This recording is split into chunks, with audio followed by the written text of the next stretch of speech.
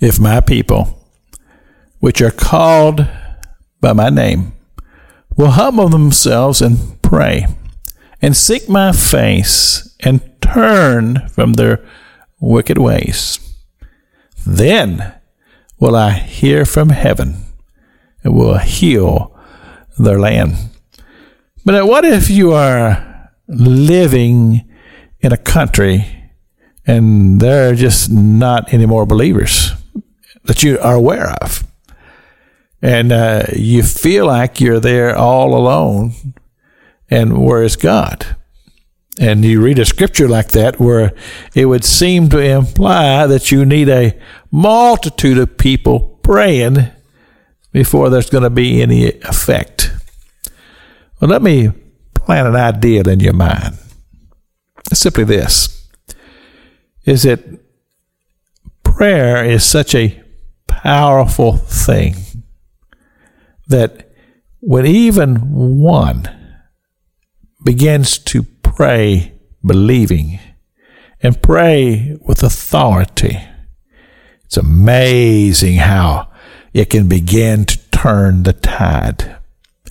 And next thing you know, as the Spirit of God begins to move across the land, where He's touched you, He'll touch another.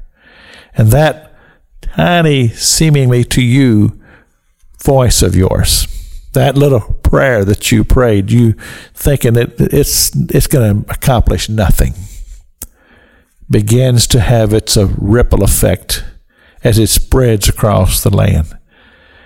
When people are consistent, then we find, as Scripture says, the effectual, fervent prayer of a righteous man, or let's say a righteous woman, availeth much.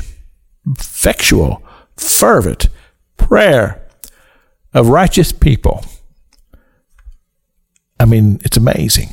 And Scripture is very, very clear about this, that when people are united in their prayer, and even if it's just to say in the beginning, it's just me, but I'm committed, I am going to be tenacious.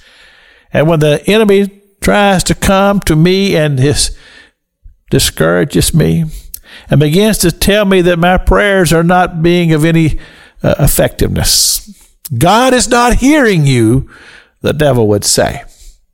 That's when you just tell him, devil, you are a thief and a liar, and I don't believe you for 1 second. And the more you come to me and begin to harass and harangue me and try to discourage me, tells me even more how scared you are of my ability to pray. So that makes me want to just pray that much harder. You see how it works?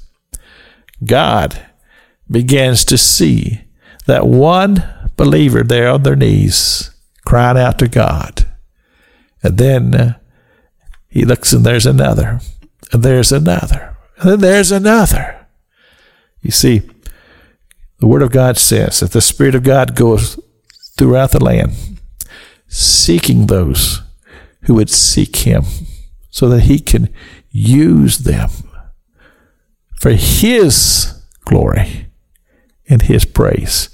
This is Pastor Jack King with the gospel on the radio broadcast.